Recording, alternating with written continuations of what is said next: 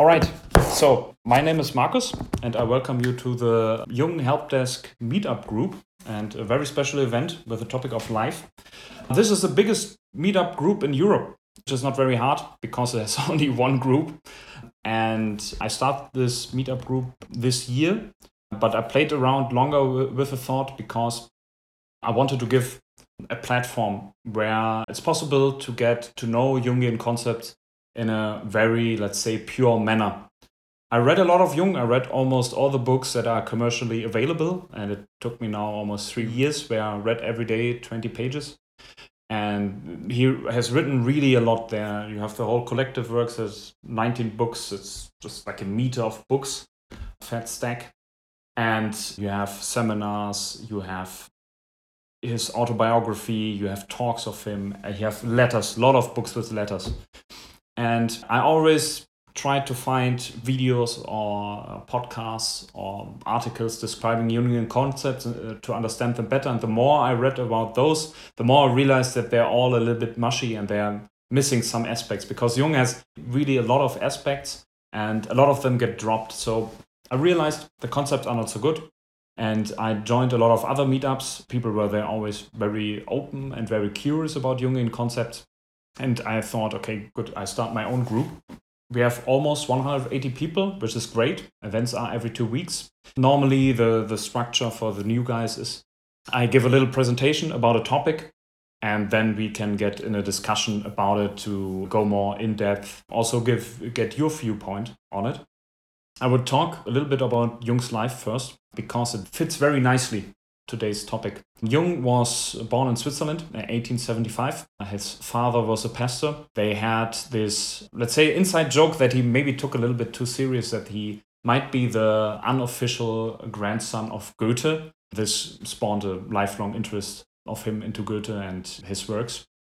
He grew up a bit of a rural area that he didn't leave really until his 18th birthday. He moved after school to Basel to learn there as a student. There he came into contact with psychology and said, this is really what I want to do.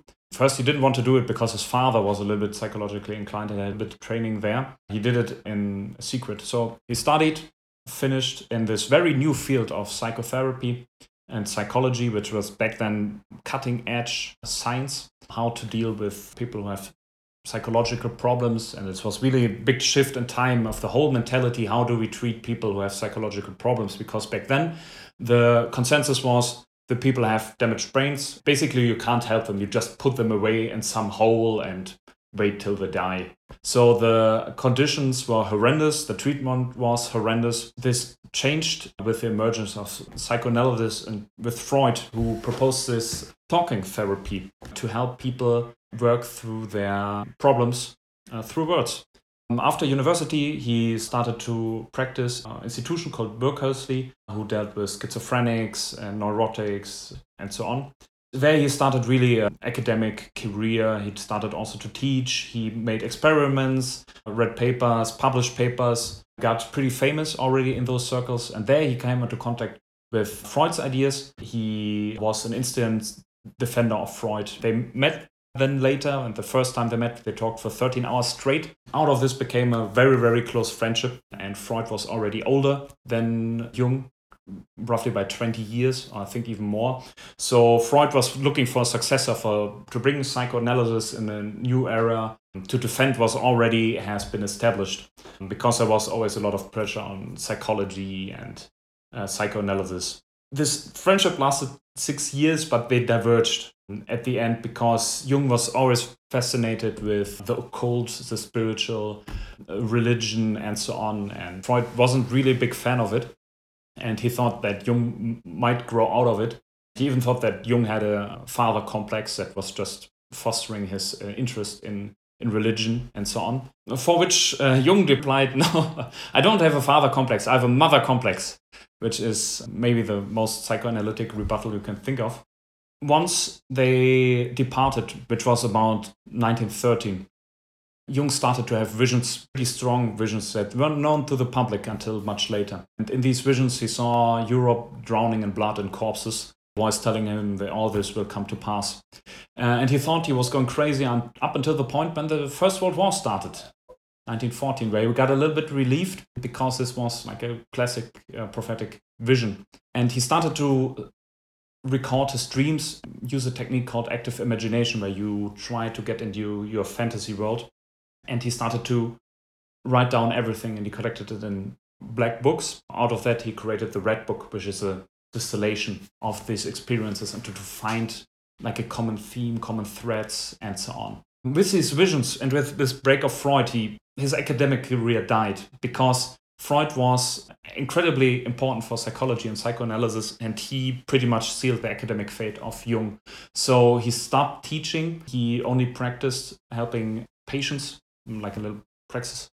And this is where a new stage of Jung's life started. And it was, I think, roughly with 38. And just remember this number, it will come up again. In this investigation into his inner world, he laid the foundations for everything that Jung is mostly known for, the collective unconscious, anima, animus, shadow. These cultural aspects became very important for him. So in the past, it was extremely academic, extremely scientific, psychoanalysis, publishing papers, giving talks. And here, this spiritual part of his life takes over. And he does this for 13 years. He tries to explore scientifically the experiences he had and builds all those very interesting concepts about how the psyche is structured. He draws from different sources of mythology to find common themes and threads, to get insight into human nature, basically the part in us that we have common with everybody else and every other person in the world.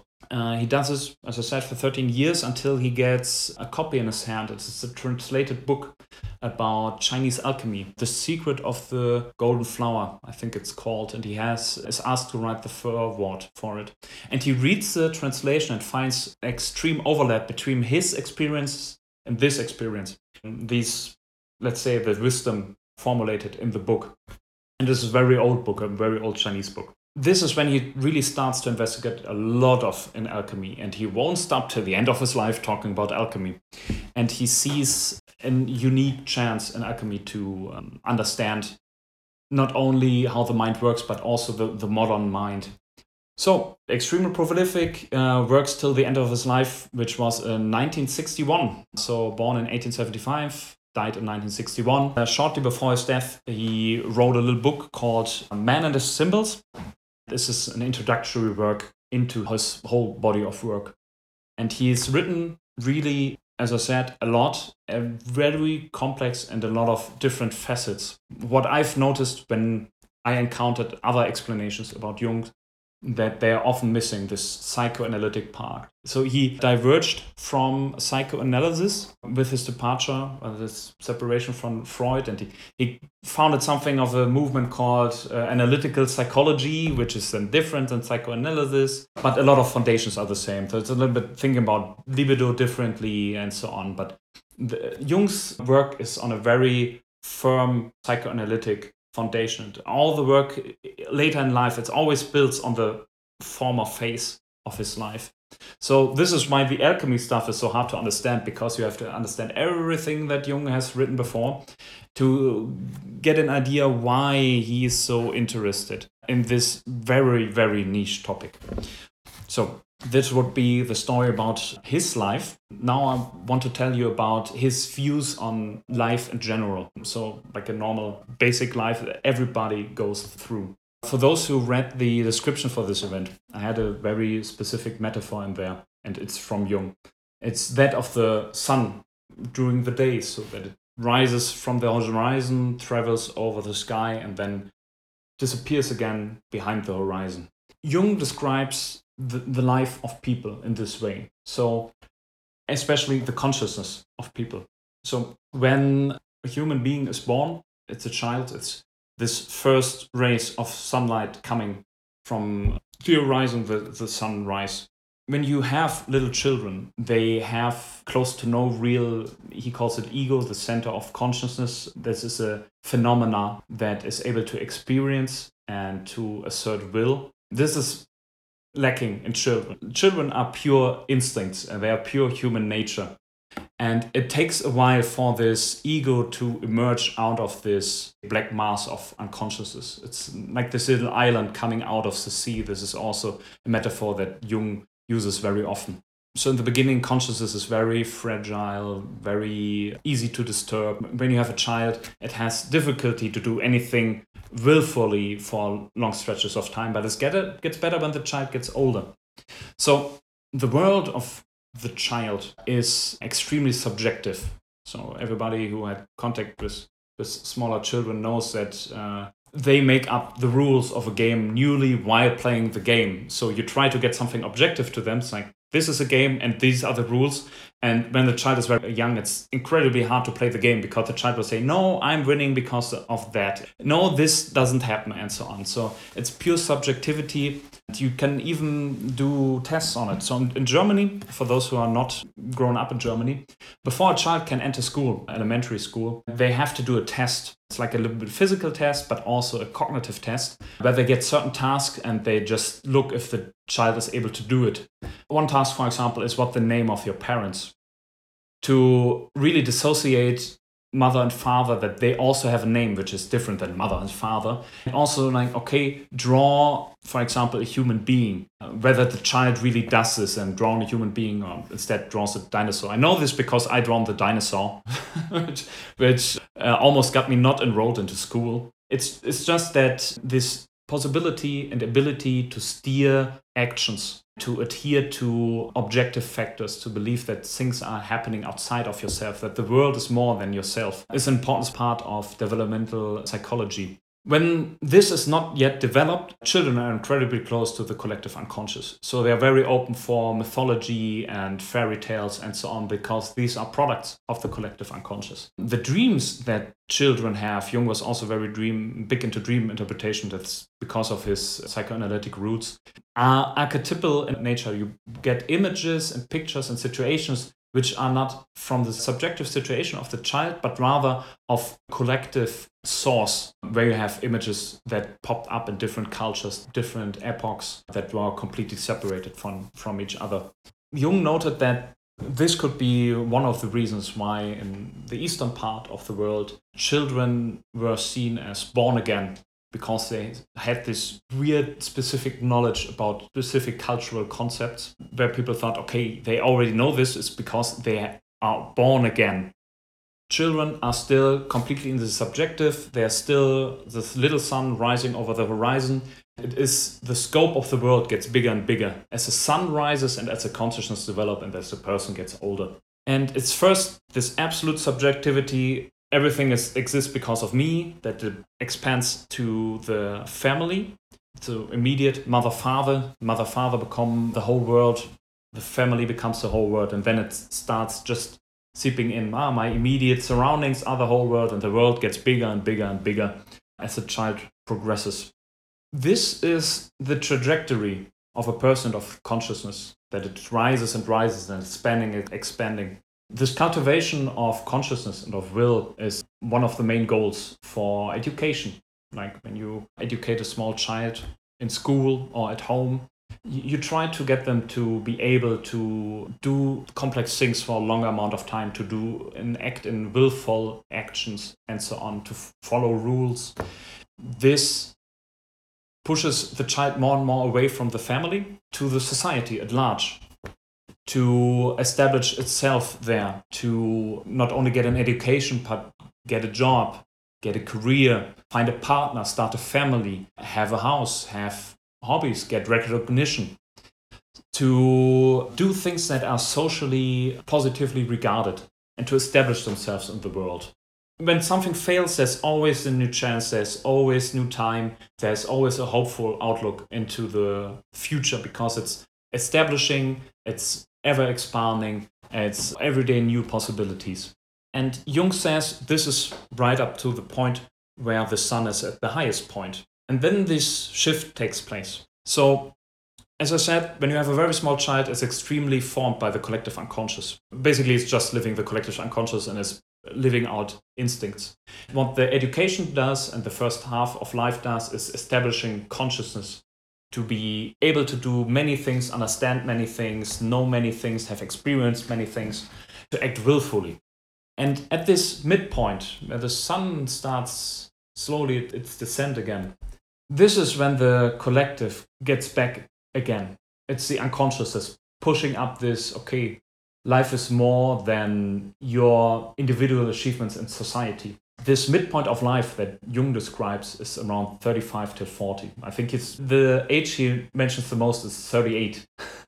So if you remember Jung's life, this was also at his point, 38, where he had suddenly these visions and his academic life came to an end.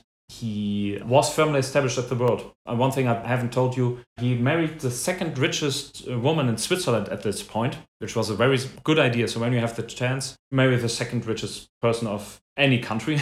He had many children with her. They were living in Küstnacht, very nice villa, right next to a lake. He had his own sailboat, and every time he had to think, he would get into his sailboat. But at this midpoint of life, he describes that people notice that they are dissatisfied suddenly. They have achieved everything they wanted. They have established themselves. They had a career. For some reason, they're not happy anymore.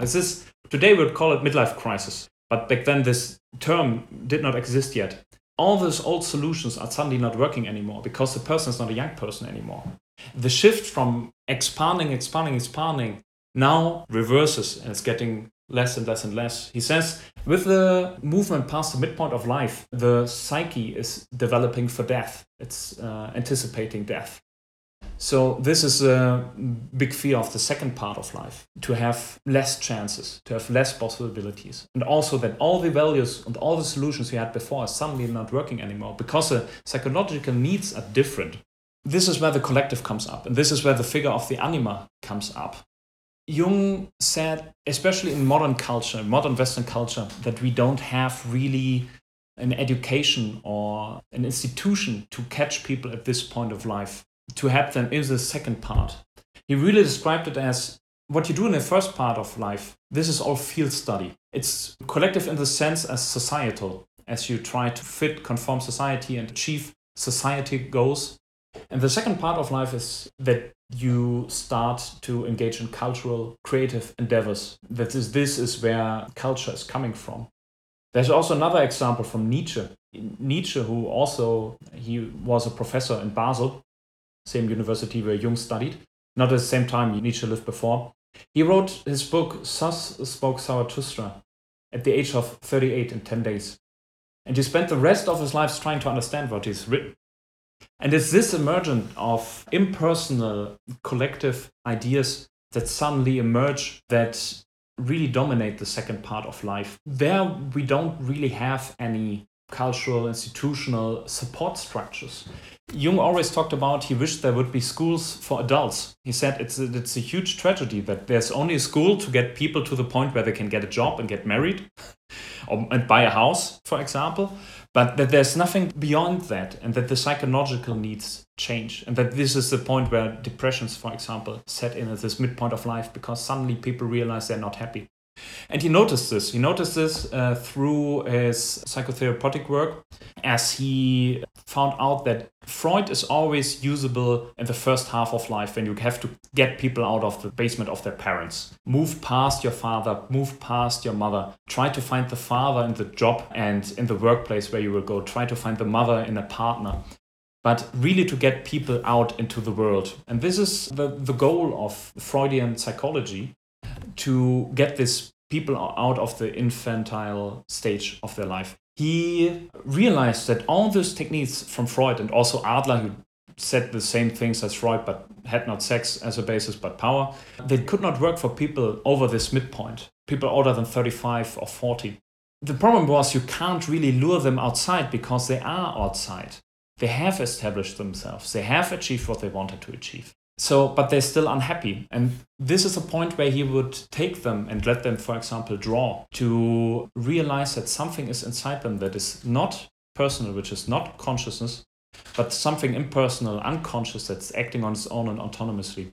His field of study and his therapy was based pretty much on this, to get people closer to these collective ideas and these collective systems of the past that were a little bit better fitted to explain what is happening, because it's a fearful state to suddenly realize you're not Lord in your own house and there are things that are strange and incredible. This is also a point where he says that this midpoint of life where this strange archetypal dreams come up with strange imageries and strange situations. The problem, as you might already realize, is the unconscious does something. The consciousness is lagging behind. It's a little bit like when you look into the sky and you hear a plane. When you try to look where the plane is, you won't find it. You have to see somewhere else, because this disconnect between seeing the plane and hearing the plane is because the sound waves have to travel down to you, and then you look up, but you don't hear where the plane is, but rather where it was.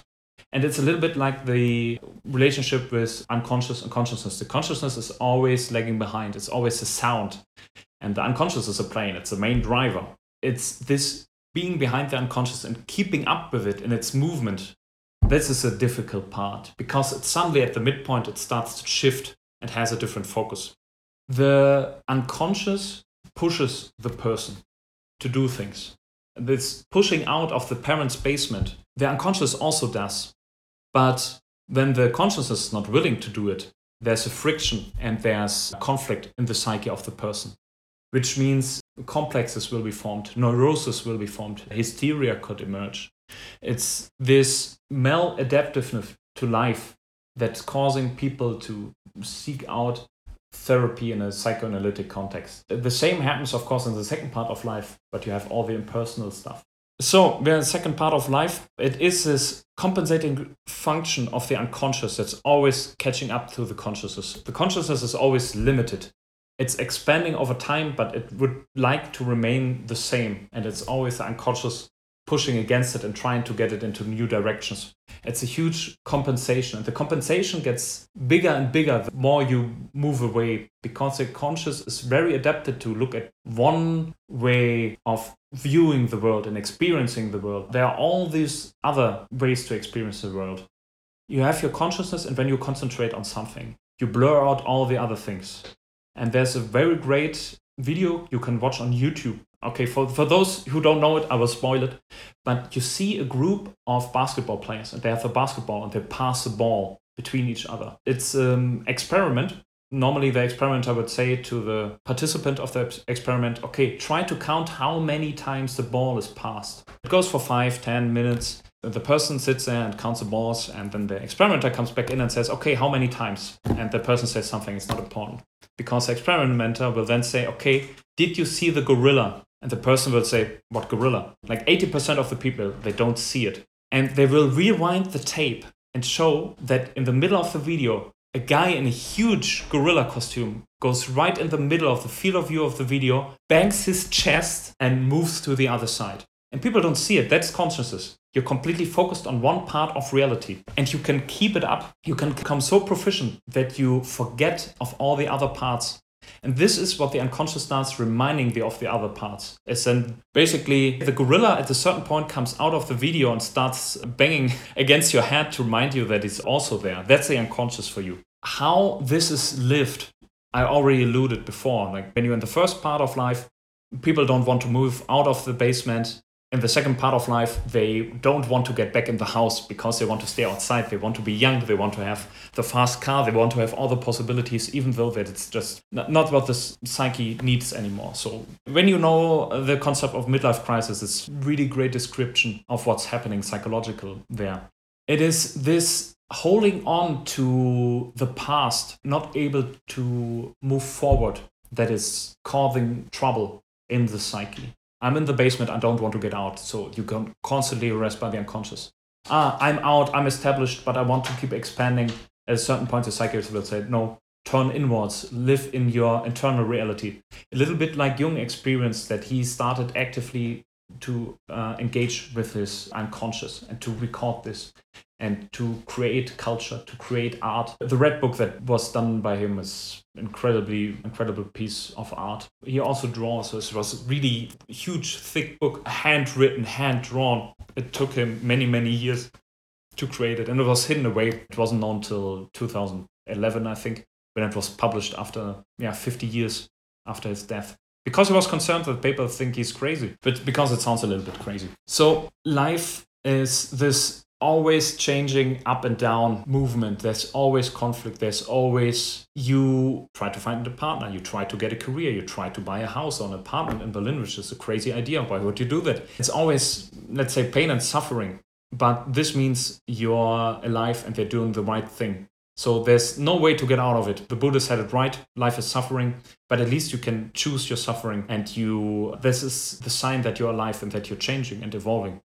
At the end of life, there's death, and Jung says the second part of life is the preparation of death, the event that everything then normally should work towards, which is a little bit of a weird concept. This would be practically my little introduction into what Jung understands of life and his concept regarding life. You already find a lot of other concepts closely associated with this. The unconscious, of course, the collective unconscious, consciousness, ego, anima, dreams. This whole path that I try to explain is also very closely associated with individuation, the way of becoming an individual. The seed of the tree becomes the tree. You already have the tree and the seed in the beginning, but it takes time to make it flourish. So the life of a person ideally is this flourishing of the psychological factors and to live a life that is specific to one's own psychological needs. This would be my presentation for this topic, and I hope this was understandable and a little bit entertaining. And talking about these things, do you have any feelings or thoughts about it, the way that Jung talked about life?